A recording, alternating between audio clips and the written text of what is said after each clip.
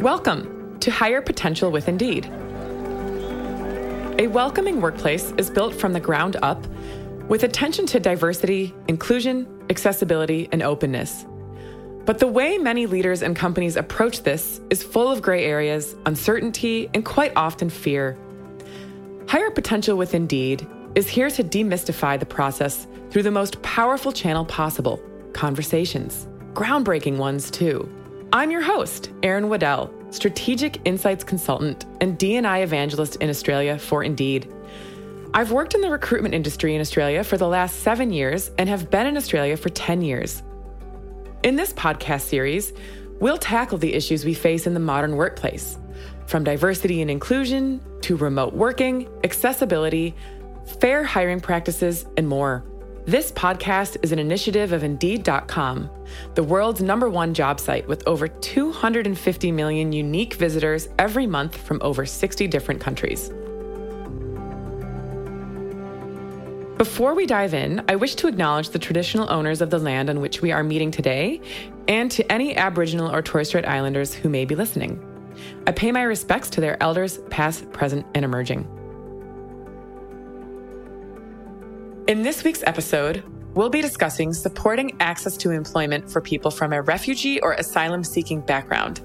Employment plays a crucial role in helping refugees integrate into the Australian community and build a new life for themselves and their families.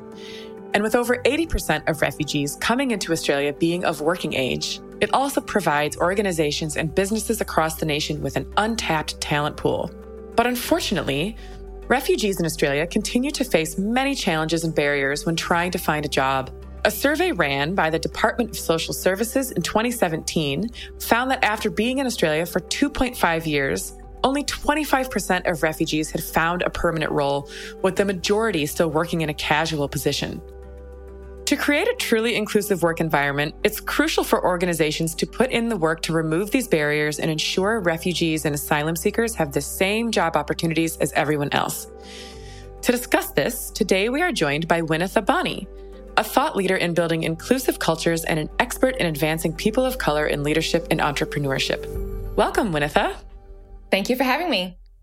Could you share with us a little bit about your work? Yeah, I am an inclusion expert. So I work with organizations to build a more inclusive culture, but also one that's anti-fragile. So not a culture that's, full of fear of saying or doing the wrong thing, but a culture that embraces hard conversations, tough conversations, and challenges.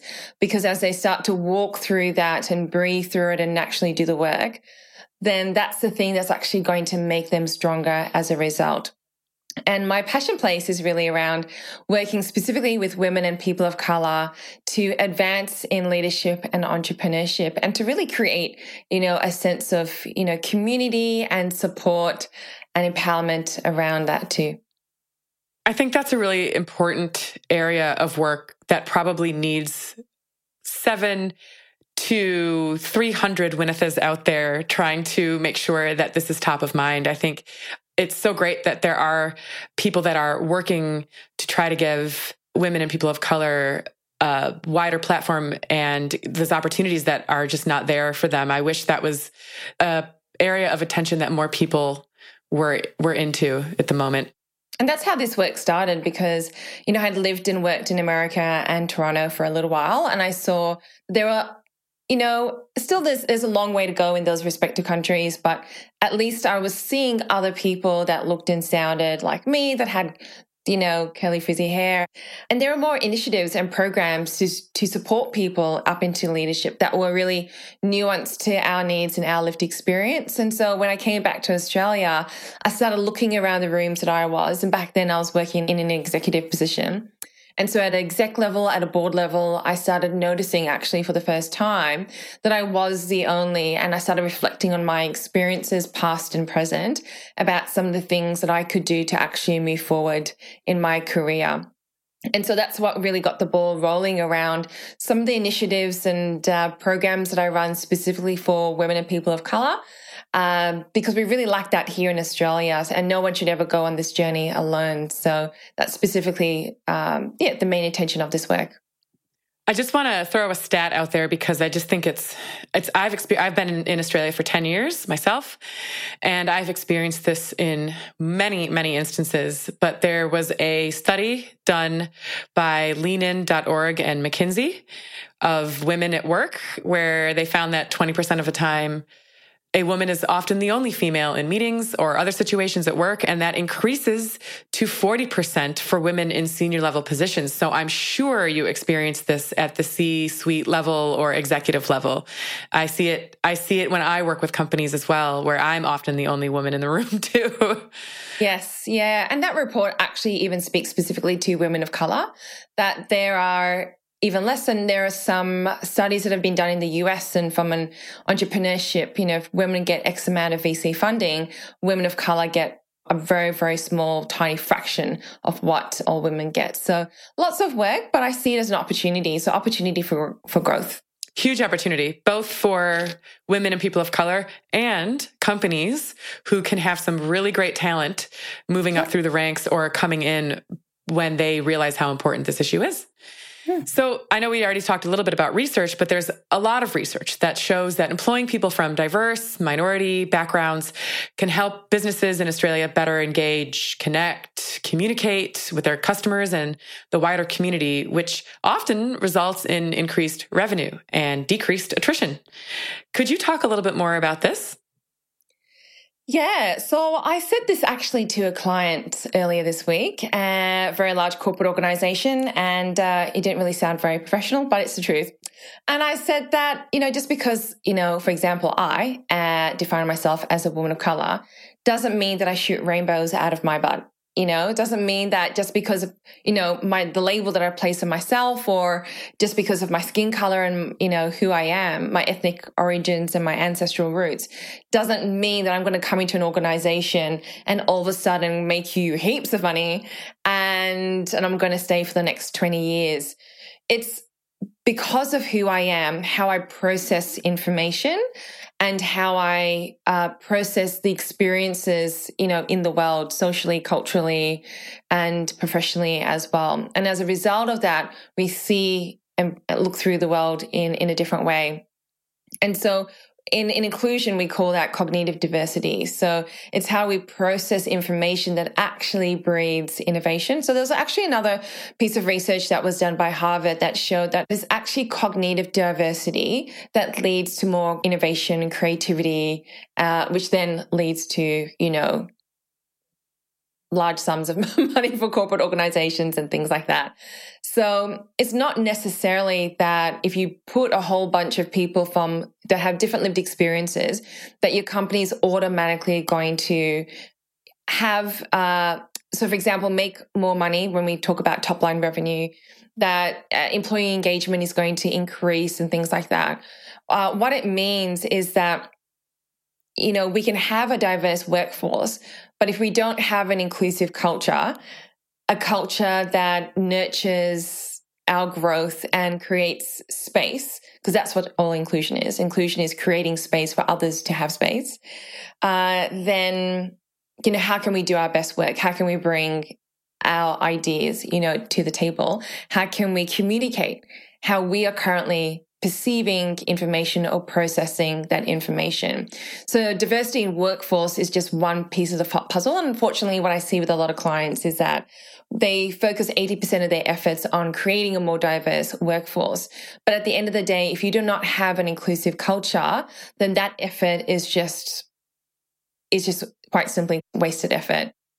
I think culture is such an important part of a company. It can make or break a company. Honestly, I really do feel like if you have a bad or a toxic culture, then how are you actually going to continue to operate when you're going to constantly have staff leaving? I think that that's huge. And I think that actually has to start even at the recruitment phase. I think it's one thing to talk the talk with an inclusion statement at the bottom of your job ad, but it's another thing to actually walk that walk or live those values, as I like to say, where you're not just putting something out there as lip service, you're actually doing the things that you're saying you're setting out to do, and you're giving that space to the people that work for you in the areas that they need the space. I think one thing that you said that I wanted to touch on was, if you don't have a diverse workforce, there's probably so many areas that you're completely unaware that you're missing out on from both a culture perspective, a product perspective, and a service perspective, where if you're all kind of the same, then how are you going to speak to customers, job seekers, and people internally that are not like you? I think it's so important to ensure that you are expanding your learning or expanding how you are viewing experiences, not just through your own eyes. I think that's a really important one.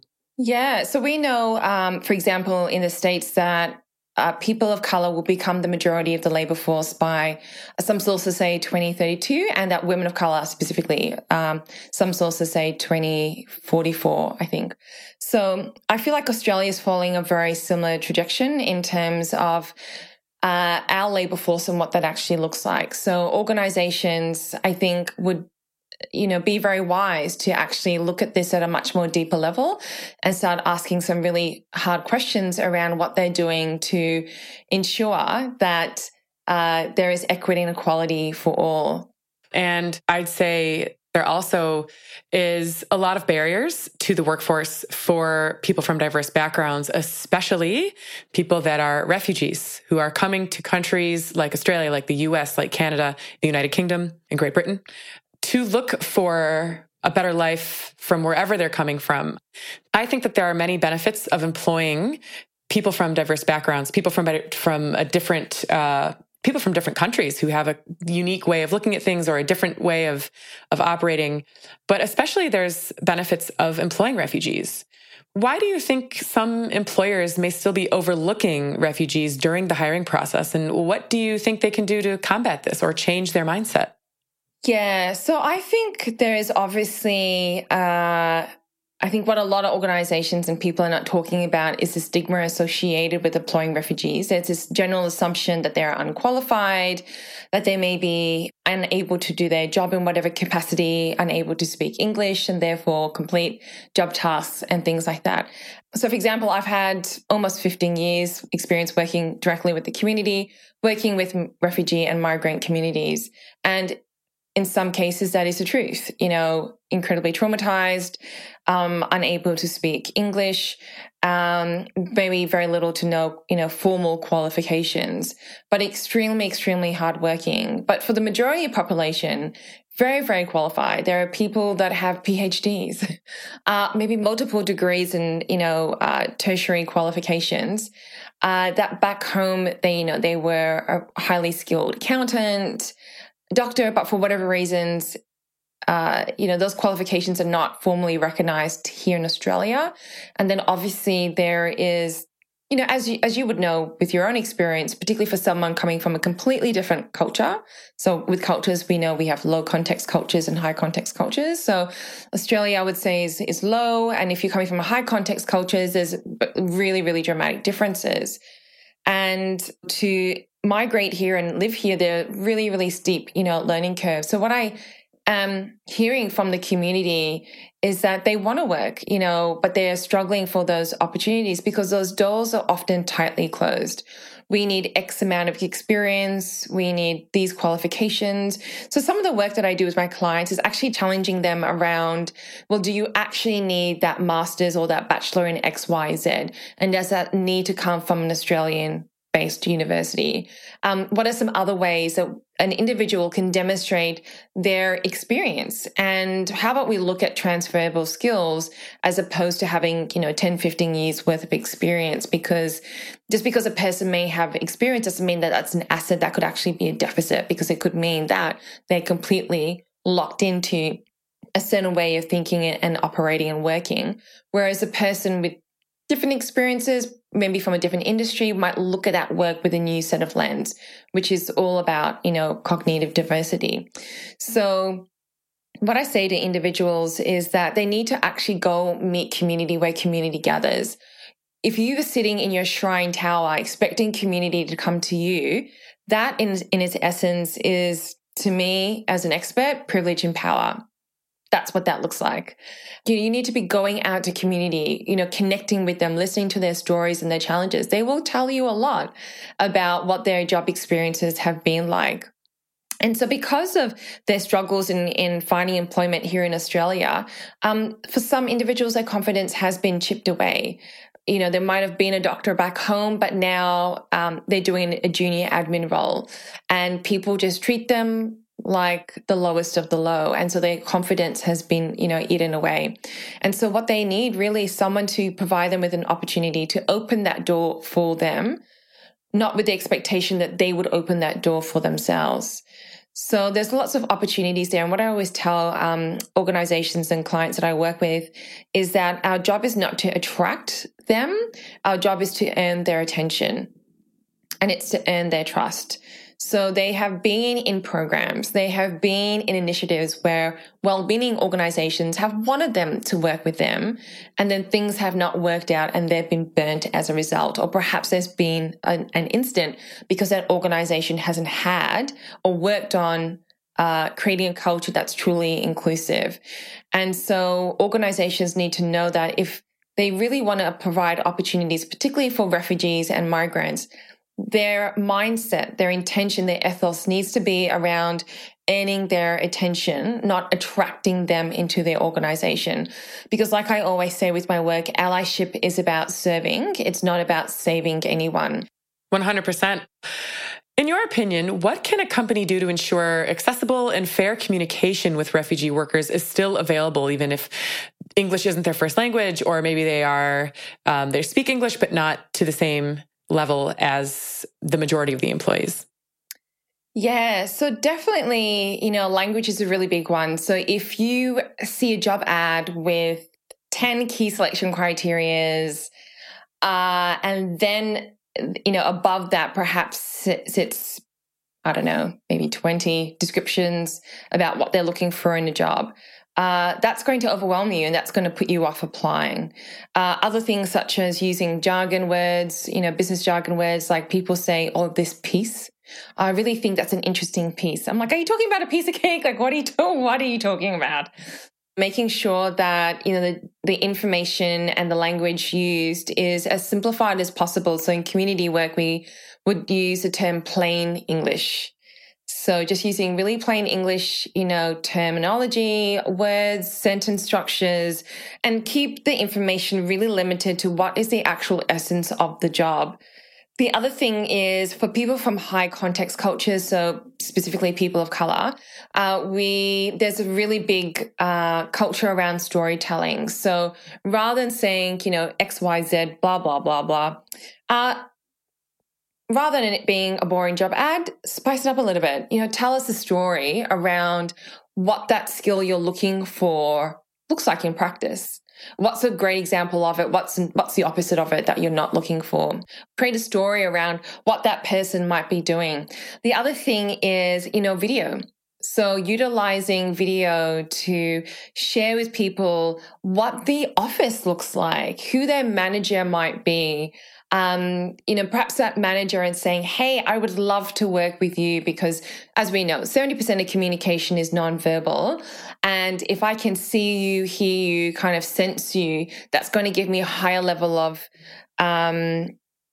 trust that I will be okay. Because what refugees, migrants, people of color are really concerned about is safety, psychological safety, right? So that I'm going to be okay working in this organization, in their culture, with their team and things like that.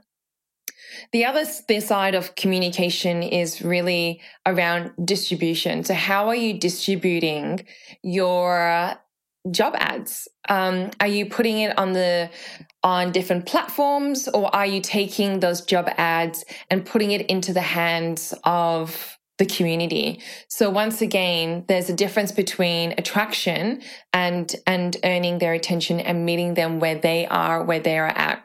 So that's a really important thing to do as well. There are many organizations, multicultural organizations, refugee, migrant-based organizations that have a very large database. So take that job ad and then send it out to those, again, communication distribution channels, send it out to those organizations and ask them to include that in their newsletters, however they communicate with their clients or their members. So there's things that we can do there as well. But I think video is a really underutilized tool that is actually quite powerful. And the thing that I've seen work really well is when the actual manager, the person that you will be reporting to, talks about the job and some of the job responsibilities and things like that. So I think the main thing is really get really creative, utilize story, and keep things as simple as possible, because if you write things the same old, you'll attract the same old. Yep. The visual side of things is so huge. There is a bank here in Australia that did a first, which was that they created a visual terms and conditions so that it wasn't so hard for people to see a gigantic wall of text about their terms and conditions. They made a comic style terms and conditions, which is incredibly helpful for anyone, right? But if you think about the way that you can use visuals and video to convey things, it just opens up so many more opportunities, and it gives people such a better view of what your company, not only what the company, maybe the workspace looks like, but personality, what the company personality is like too. I think there's a huge opportunity there. So other than maybe videos or some of those suggestions you said, which are all great, are there any other resources you can think of that a company should be offering to their refugee employees, and whose job should it be to lead this? It should always be with someone that has lived experience. So I think one of the biggest mistakes I see is people not of those backgrounds leading that work and making decisions on behalf of those communities. So, for example, I know that within my local community, food bank are giving away food because of, everything that's going on at the moment. But some members of the community, even though they wanted the food, like they would rather go starving rather than get food from food bank because it's full of, and using their language and their terms, it's full of white people. And there is a sense of angst, an angst about it. And that's a very complex area and a complex conversation in itself. But when there's another person or member of their community in that space, even if it's just one person, they feel a sense of ease and, importantly, a sense of safety and a sense of belonging as well, because they're so used to spaces not belonging for them and making them feel like they are excluded. So one of the things organizations definitely need to do is that they're providing them with people that have lived experience. If they're making decisions about initiatives and programs and things like that, it's coming from someone that has lived experience, but also diversity and exclusion expertise as well. Just because you have lived experience doesn't mean you understand what best practice in diversity and inclusion actually looks like. So I would recommend the two, and the two is a really fantastic formula. The other thing that they need to be providing to provide more opportunities for refugees and migrants and people of colour is to think about those job recruitment channels. So for example, university, you would have an open day. If you have a large number of roles or even, 5 and upwards, I would recommend having an employment day. So perhaps you've networked with some of those organizations that serve those populations, so multicultural people and people from refugee migrant backgrounds. They've then spoken to them, connected with them and said, hey, this job opportunity has come up. This organization is having a day, a welcome day. You can go in and you can see what it's like. And if you're happy, then you can apply for the job. So I would suggest for organizations to think a little bit outside the box about how they do recruitment. So you could have like your own version of an open day where individuals from those specific communities get to come into the workplace. They get to physically walk around if you have a physical office, meet other people in the workplace. Perhaps they'll hear from another employee that has a similar background for them. And then they'll be invited to apply for a job, but there will be people on hand to help them with the job application and also answer any questions that they have. And perhaps there might be other employees that come in and show them what it looks like to do that job, or what it looks like to do that task and what it feels like to do that specific job as well. So there's different things that we can do. Definitely internships work as well. Providing scholarships for people to study or to gain skills is also really effective. But the number one tool Because we can get people into roles, but if they're not moving up the ranks, then obviously that's problematic as well. So the other thing that's really effective, and it's backed by research, is mentoring and sponsorship as well. So if we create a program where people from those backgrounds can be mentored, but importantly be sponsored by someone within the organization to move upwards and move in a way that, or direction that's meaningful to them, then that's a really effective way of engaging and retaining employees. Do you have any recommendations for companies that might not be large enough to have a dedicated person or people to do an open day? Maybe it's a smaller, maybe small to medium business.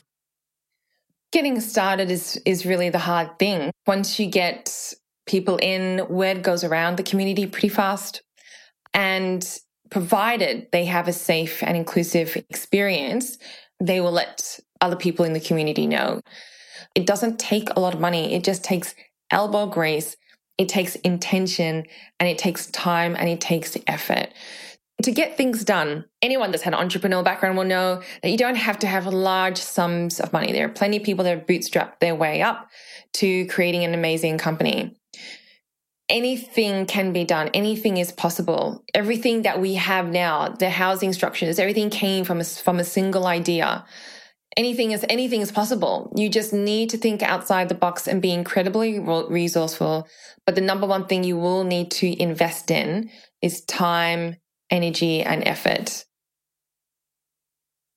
I fully agree with that sentiment of you don't need huge sums of money to accomplish great things. I think thinking outside the box is such an important thing when it comes to almost anything. You can accomplish almost anything that you want if you can think creatively. Employing refugees allows us to bring our social conscience to work and live it every day. Why do you think this is important? One life.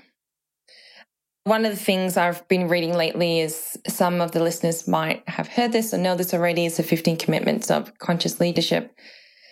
Look, I've had several businesses. I've worked in executive level. I've been a CEO of other people's businesses. I love business. I've been geeking out on it since I was 15 years old. Like, it's my number one life passion, if you want to call it that.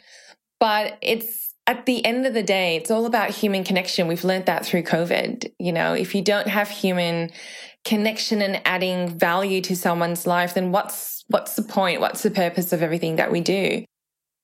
It is all about human connection. And at the end of the day, I genuinely think people forget that refugees are humans just like us, who have family drama just like we do, who have a favorite TV show, who probably have gripes about certain things just like we do. It's just that they have a different background. I'm saying this as somebody who moved to this country 10 years ago. It's not an us and them thing. We're all in it together. And as soon as we can move away from that us and them mentality, it's just going to improve for everyone. And the amount we can learn is going to be so much more than we ever knew we could. Yeah. Refugees and migrants are not some alien in population. They're just another demographic of our community that have had a different set of life experiences, perhaps, because of war. They've had to leave their culture. They have had to leave their country. It's not been by choice. It's not been a privileged, decision that they've made. And they've come here to create a better life for themselves, for their families, and to also earn money to help those back home who perhaps, are struggling under those situations. So it's just us. One of the things I really like about remote-based working is it answers something in inclusion that we call location bias. So when we create an organization that employs people from different geographic areas, remote areas, rural areas, we're taking away some of that power and privilege that we've placed on the job, saying that you need to live and, be physically located in Melbourne. And that money then goes to those individuals living in those countries. That helps them support maybe their family or extended family. And economically, that area, that country has a better chance at prospering as well.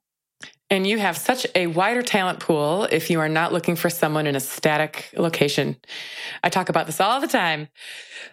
We have unfortunately come to the end of our chat, which I feel like we could have just kept going and going. But the final question, which is how we finish every episode of Higher Potential with Indeed, is what do you think it will ultimately take to ensure a better and more inclusive workplace in the future? To do all things with kindness. So I always say to organizations, because everyone gets really, I call it ants in the pants. It's like they've got ants in the pants and they're just fidgeting in my training sessions and things like that, because they're scared of saying the right or wrong thing, even to me. And I always say to individuals that it's not about what's good and bad, what's right or wrong. It's about what is kind. So with all things, do everything with kindness towards yourself and towards others, regardless of history, circumstance, situation. Always ask yourself, what is the kind thing to say? What is the kind thing to do? No better advice I don't think you could give. That was absolutely fantastic. Thank you so much for being here, Winifred. No worries. Thank you so much for having me.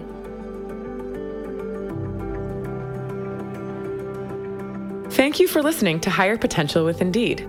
Before you go and start building a better workplace, don't forget to hit subscribe and leave a review if you found this podcast helpful. If you'd like to read our full D&I report, click the link in this episode's description to fill out the form. Just a quick note, the views and opinions expressed in this episode by the guest do not necessarily reflect the official policy or position of Indeed. Additionally, the information in this episode does not and is not intended to constitute legal advice. Instead, all content we discuss is for general informational purposes only, and you should consult with a legal professional for any legal issues you may be experiencing.